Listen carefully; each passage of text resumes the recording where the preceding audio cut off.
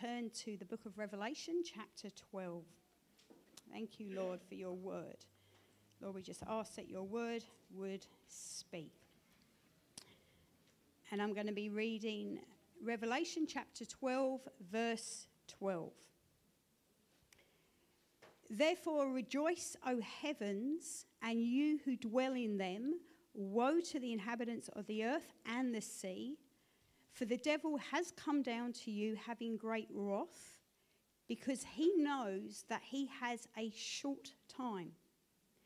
Now when the dragon saw that he had been cast to the earth, he persecuted the woman who gave birth to the male child.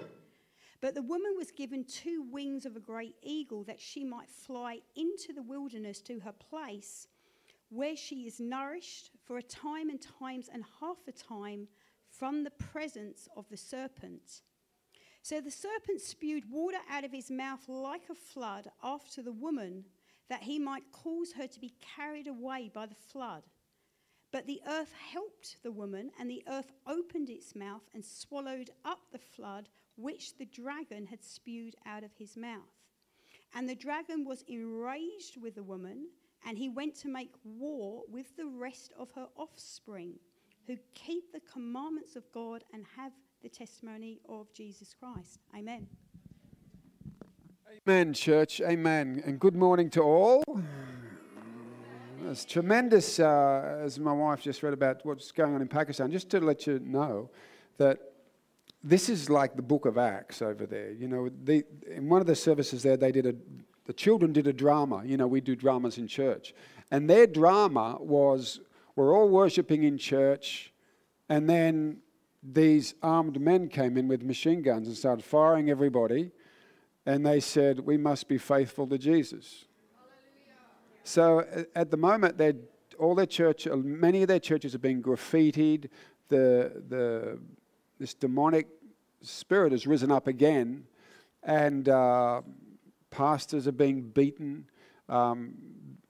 Some Muslims are trying to come into the church and they pretend to be Christians, and then they're just looking for the pastor to say one thing that is anti-Muslim, and they take him to the police and they charge him with blasphemy. And this is happening big time over there. So, you know, and these people are so discriminated against. It's really like the early church. It is really like the early church. The early church, you know, faced so many odds just to exist. And you know, sometimes you maybe wonder where your giving goes. At the pastors' conference, I thought we got to help these people with some food, because they're only eating 1 meal a day often over there. It's very, very difficult. But when I said to a lady, I said, should we send you an offering for food? 2 of the ladies said, no, we don't need food. We want a school. And they were really emotional about how they want their children to remain Christian. But you know, the government's buying up all the Christian schools, and they're turning them into, and we can't afford to send them to the remaining Christian schools because the Americans who own them putting the price up. So, you know, I thought we were going to start a school for 50 children. And on the first day, 215 turned up. But listen, for $12,000, I don't know how they do this. We bought shoes for them all. We bought bags for them all. We bought books for them all. We fitted out the school, and all we have to do is pay for teachers. And each teacher gets paid about 70 Australian dollars a month. So we're able to keep children in the kingdom of God. 300 children hearing the gospel. And this guy, Pastor Hamad, I've met pastors over that. He is the best pastor I've ever worked with. He is an absolute dynamo. He just knows what he's doing. He's a 3rd-generation Pentecostal pastor who knows his authority, the power of God, and he is serving God in the hardest place. And he's bringing these orphan kids in, and he's raising them up to be Christian leaders. And he's training them in this school that we've set up over there, the Bible school, and they're the ones he's sending out to plant new churches. And there's now 214 Elim Church Globals, and they're planting churches in areas where there's never been a church, as Michelle said. So it's a tremendous work. You know, often people think like, oh, Elim Church, a small church in West Gosford. Yeah. It's not. We got churches going, because that's what we're called to do. We're called to the nations. Now, Father, I thank you for your word, and I ask, Father, today that you'll speak in our hearts, that you'll give us revelation and understanding of the times, what is happening in our world. In Jesus' name. If you're, I don't normally like to speak on issues, but I feel to do that this week because this is, we need to understand what is happening in the world today, to understand prophetically the times we live in.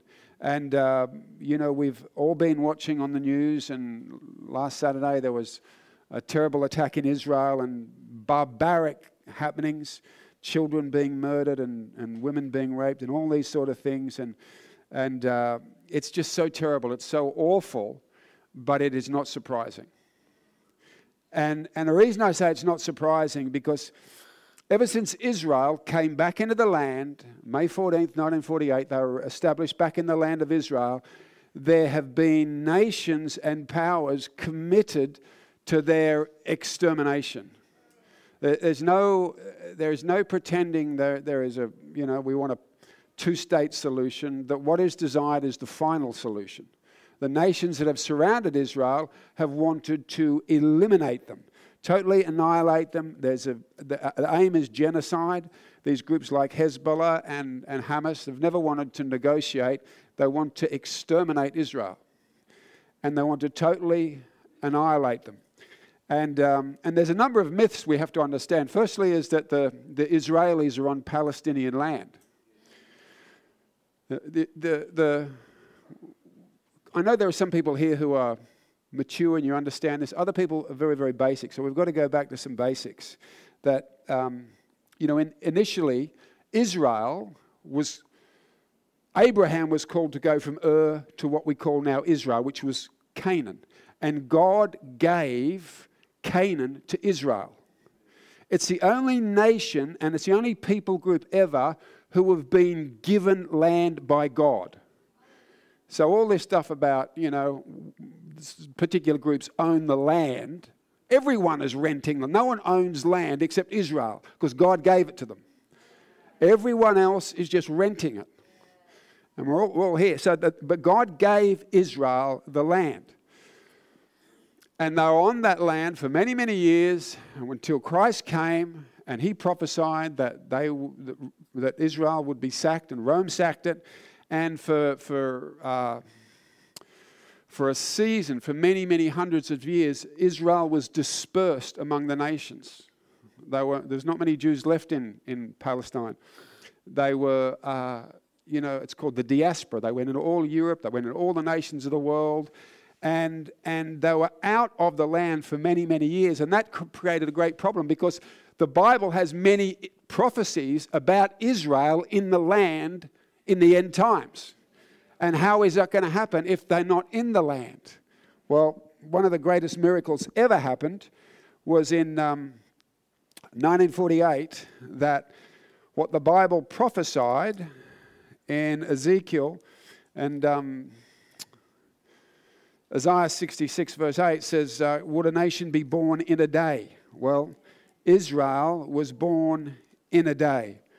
And Ezekiel 36 says, for I will take you from among the nations, gather you out of all the countries, and bring you back into your own land. That happened in May 1948. And they came back into the land. And in between those times, the diaspora and Israel coming back to their land, Palestine was occupied by many groups. There was Bedouin Arabs living there, but they lived there with Christians, and they lived there with Jews. There were still some Jews there, and they actually lived relatively harmoniously. But it was not a Palestinian land that Israel took. It never has been. That's a lie which needs to be exposed. And when Israel came back, what is extraordinary, the Bible promised that the land of Israel would bloom. Now, it's in the desert. If you go to Jordan, Jordan is still a desert, same block of dirt, but Israel is green. It's incredible. They've made the desert bloom because the Bible said that this would happen. And they had to come back because all this prophecies, and it's a clearest sign that we are in the end times, is the reestablishment of Israel in the land. It was completely miraculous. It's never happened to any other nation, but it happened to Israel because the Word of God said it must happen. And this nation has always desired to live peacefully. It desires to live peacefully, but it has been surrounded by nations that are simply determined to drive them into the sea. And that has been stated. Iran actually states clearly that they exist to destroy Israel and want to drive them into the sea. They fought 2 wars, 1967 and then the Yom Kippur War, and clearly God fought for this little nation and supernaturally they overcame the odds. But the question is, why does no other nation experience the hatred that Israel experiences? Why is there no other nation in the world that is surrounded by other nations just determined to destroy them? Why is no other nation seeking to live peacefully, but other people want to destroy them? Why is that? Why is no one hated like the Jews? No nation is hated like the Jewish nation. And why does this people called Hamas that we've just been reading about want to commit genocide against the Jews? Because that's what it is. It's not terrorism, it's genocide. And to understand this, you can't get on the internet and read about all these conspiracy theories. It's because the Jews take all the money, blah, blah, blah. To understand it, you must understand it spiritually. And to understand it spiritually, you must go back to the beginning of the Bible in Genesis chapter 3, where after the fall, God said in Genesis 3:15, one of the consequences, because Satan took all humanity down, and because of what he did in the garden, God said, I will put enmity between you and the woman, and between your seed and her seed. He shall bruise your head, and you shall bruise his heel. And that is speaking about the seed of the woman is Israel, and out of that seed, out of that woman would come he who would bruise or crush the head of the serpent. And see, this is what happens, is that what Satan knows is that ever since Genesis 3:15, Israel has had a destiny that out of them, out of Israel, would be produced the Messiah who would crush Satan's head.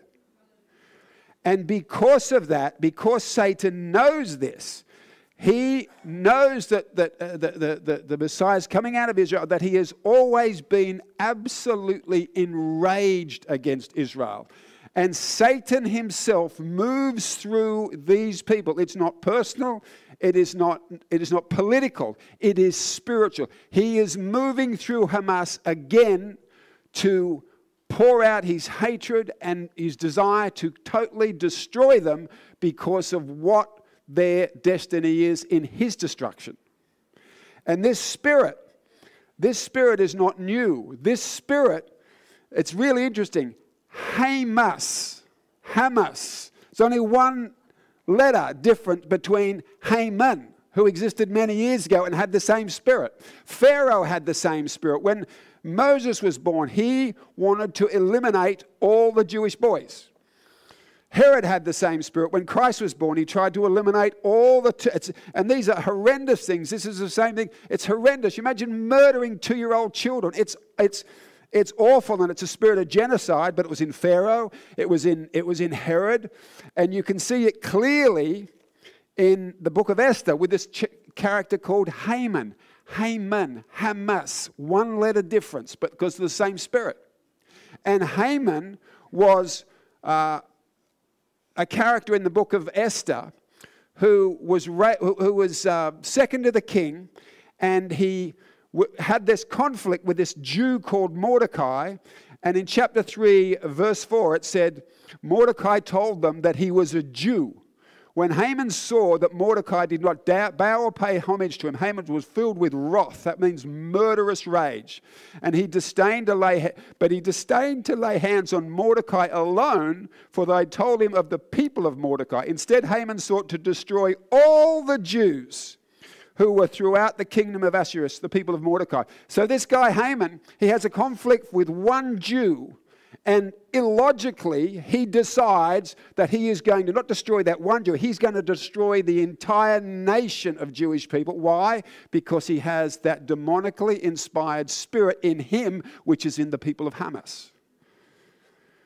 To exterminate the nation which will produce the Messiah, which will crush Satan's head. That's what this is all about. And today, that satanic spirit that was in Pharaoh, that was in Herod, that was in Haman, that was in Adolf Hitler, that was in Stalin, that's been in many people throughout history, is at work in the world, and it's in work in these people called Hamas. And there is no interest in peace. It's a charade. All that group wants is to exterminate and destroy the nation of Israel. And I said Israel has been out of the land, and they're out of the land because they rejected the Messiah when God sent Messiah to them. But it also says there will come a time where Israel's rejection will not be final, but they will look upon the one who they have pierced, and they will mourn for him, and many will come in the kingdom of God. But the passage my wife read today, why it's important, is that when the dragon saw that he'd been cast to the earth, this is Satan, he persecuted the woman. Who's the woman? Who's the woman who gave birth to the male child? This is Israel. And so Satan, because the Messiah is coming through the woman, persecutes and has always persecuted the woman.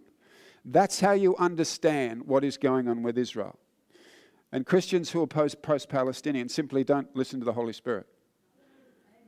I'm just saying that's a fact.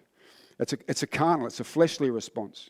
It's a political response. But a spiritual response is to understand Satan's antagonism and his hatred and his wrath towards Israel, because Israel is producing the Messiah. And that's why we've got to love the people of Israel, because Israel birthed the Messiah. Israel birthed the apostles. Israel provided for us the Word of God. Every Christian's got to love the nation of Israel, and we are grafted into believing Israel.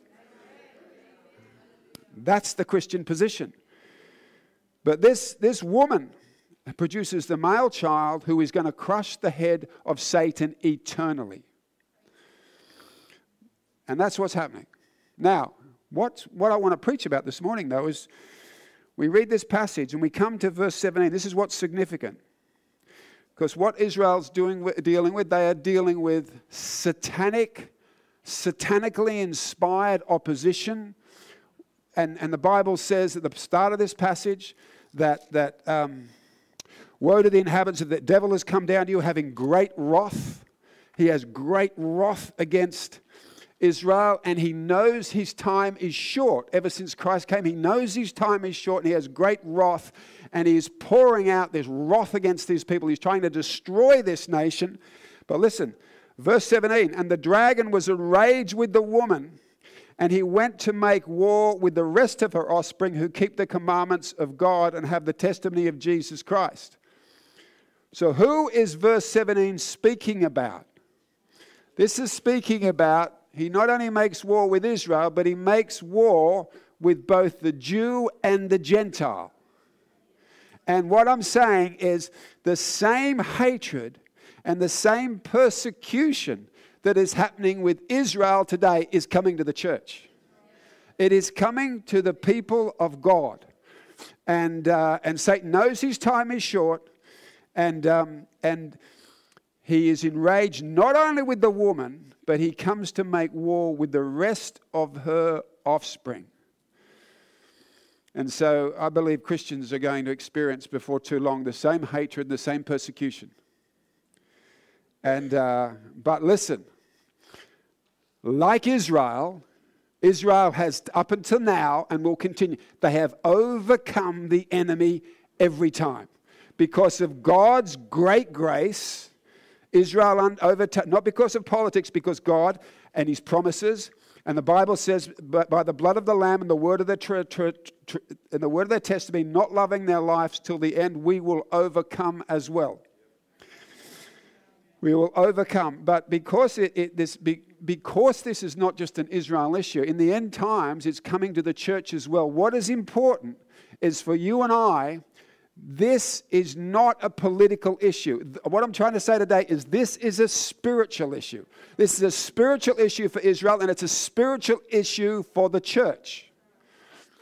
Satan is enraged. He knows his time is short, and he is coming, and the level of spiritual warfare is increasing, and he wants to destroy not only Israel, he wants to destroy Christians. So what should the response of Christians be? Get on CNN, join all these marches, get a flag and wave it around. I'll tell you what the Bible says. Finally, my brother, this is Ephesians 6, be strong in the Lord in the power of his might. Put on the whole armor of God, that you may be able to stand against the wiles of the devil. For we do not wrestle against flesh and blood, but against principalities, against powers, against the rulers of the darkness of this age, against spiritual hosts of wickedness in the heavenly places. Therefore, take up the whole armor of God, that you may be able to withstand in the evil day, and having done all to stand. Now, look at that place. Having put on the armor of God, that you may be able to stand in the evil day. Not every day is the evil day. Because like this attack from Hamas, it's strategic. They wait until Israel is vulnerable, and then they attack on a certain day. Satan is like that against you. He studies you, and he knows when you're vulnerable, and he attacks you on the evil day. And the only way you can stand against these spiritual attacks that are getting stronger against your mind, because that's where the enemy attacks you. He's firing darts against your mind.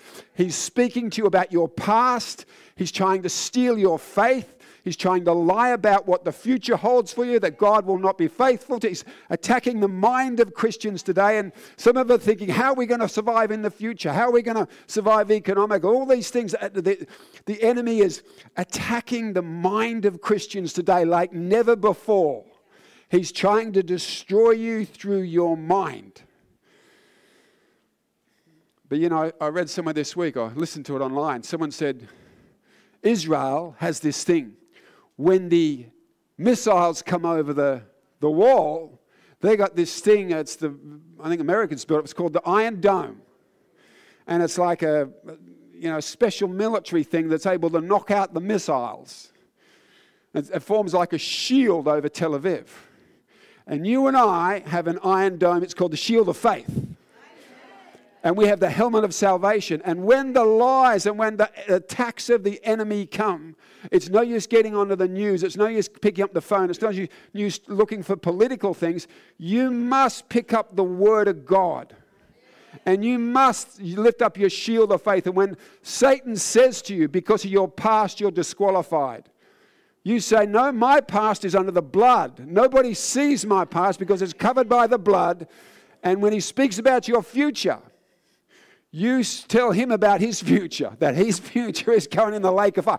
That's how you lift up your shield of faith and put on your helmet of salvation. And Christians must understand that today. They must understand that this is not a political issue. It's not an issue that is related just to Israel. This is spiritual warfare. In the end times, it's intensifying, and Christians must understand this is not against flesh and blood, and know what their weapons they have been given are and how to use them.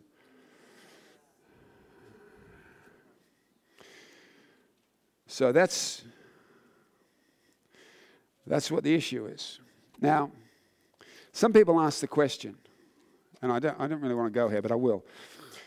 Some people ask the question, like I've had a few people this week say to me, Pastor, is this the Bible speaks about in Ezekiel 38, an end-time war, which will happen, in my guess, either just before or just after the rapture, where nations come against Israel.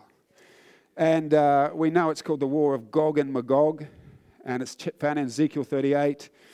And you see in this war, it's an end times war, and a number of nations. In verse 5, it speaks about Persia, Ethiopia, and Libya, with other nations called Meshech and Tubal, Gog and Magog, and they come against all these nations align, and it's a coalition of nations.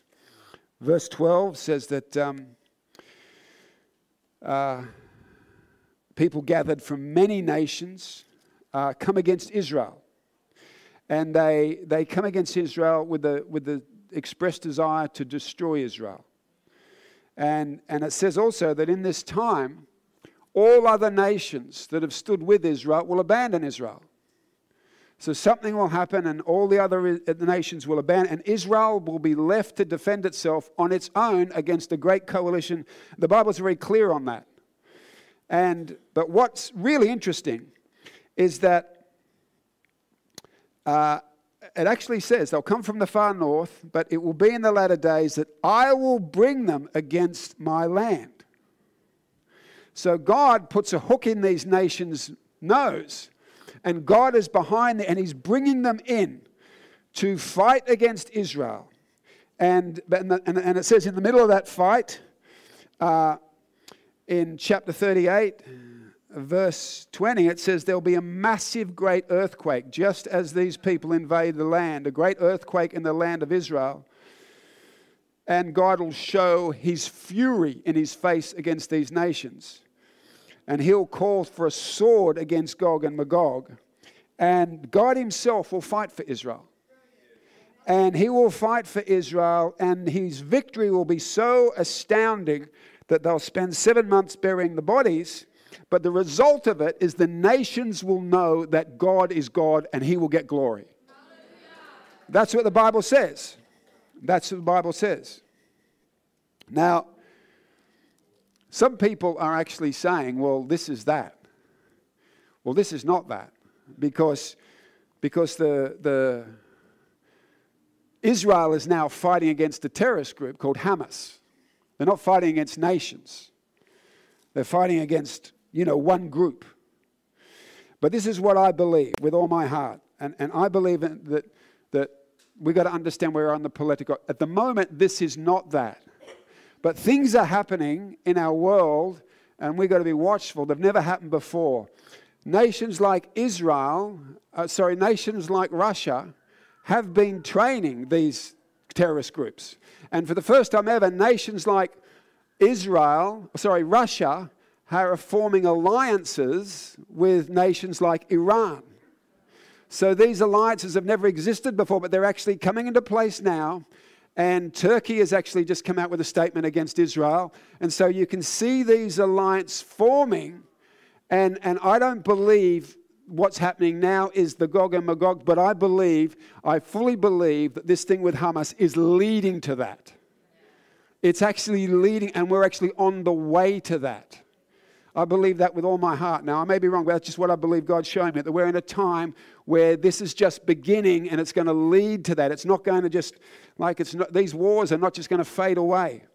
And people are aligning, and this Bible says that most people believe, Gog and Magog is Russia and Iran aligning, and there's Libya there. Russia is in Libya already training the military. And what I believe is that this just all indicates that, when Jesus spoke about the end, He spoke about, in Matthew 24, you'll know the end is coming. There'll be pestilences. We've had COVID. Wars and rumors of wars. Wars and rumors of wars. And then it speaks about this great battle. And I believe that Jesus said all these things happening are birth pains. And He said these things are labor pains, and there'll be earthquakes in various places that will live up to tribulation and kill you, be hated by all nations for my sake. He said, but he endures to the end shall be saved, and the gospel of the kingdom will be preached in all the world as a witness to all the nations, then the end will come. So I also believe that as these end time events start to happen, we start to recognize what's going on, where we are on the prophetic clock, I also believe we're going to see, like we're doing in Pakistan, a move through the nations where the gospel is preached like never before.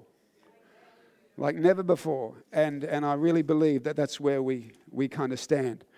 So the question is, okay, here we are. The enemy is enraged. The enemy is stirred up against Israel. He's going through a mass, and he's going to be stirred up against the church. And this is what's coming. This is what's coming. What do we do? What's the response of the Christian? Here is, firstly, it's spiritual. It's not political. It is spiritual war. You and I have to know what our weapons are. We have to put on the armor of God every day, because we're not battling against flesh and blood. We are battling against Satan and all these demons who are determined. His wrath is great. His time is so short now, and he's intensifying warfare, and you and I need to know our authority. We need to know what the Word of God says. We need to know how to shout it in the devil's face. You need to put on your helmet of salvation every day and stand and stand and stand until you overcome. Because we are overcomers. In every battle we go through, we are overcomers. That's what we've got to know. The Bible also says in Luke chapter 21-28, when you see all these things happening, lift up your head, because your redemption draws near. So it says, don't freak out, but look up. You know, as you see all this happening, look up. And I love Revelation chapter 4. Revelation chapter, first 3 chapters is about the churches. But Revelation chapter 4 the tribulation's about to begin. And the doors to heaven, the window to heaven opens, and John looks up. And what does he see when he looks up? He sees a throne. Before the tribulation begins, God wants him to know that he is on the throne, that all this is prophesied, that he's in control of everything. Nothing's taking God by surprise. You need to look up and be at rest, because God is on the throne and he's sovereign over it all. So you need to put on your weapons. You need to look up. And I believe the next great prophetic event's going to happen is the rapture of the church. That's why I believe we need to be looking up. Some disagree with that. That's what I believe.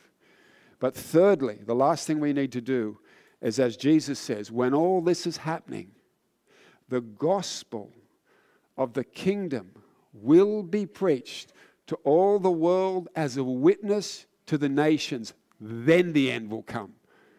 We must continue to take the gospel.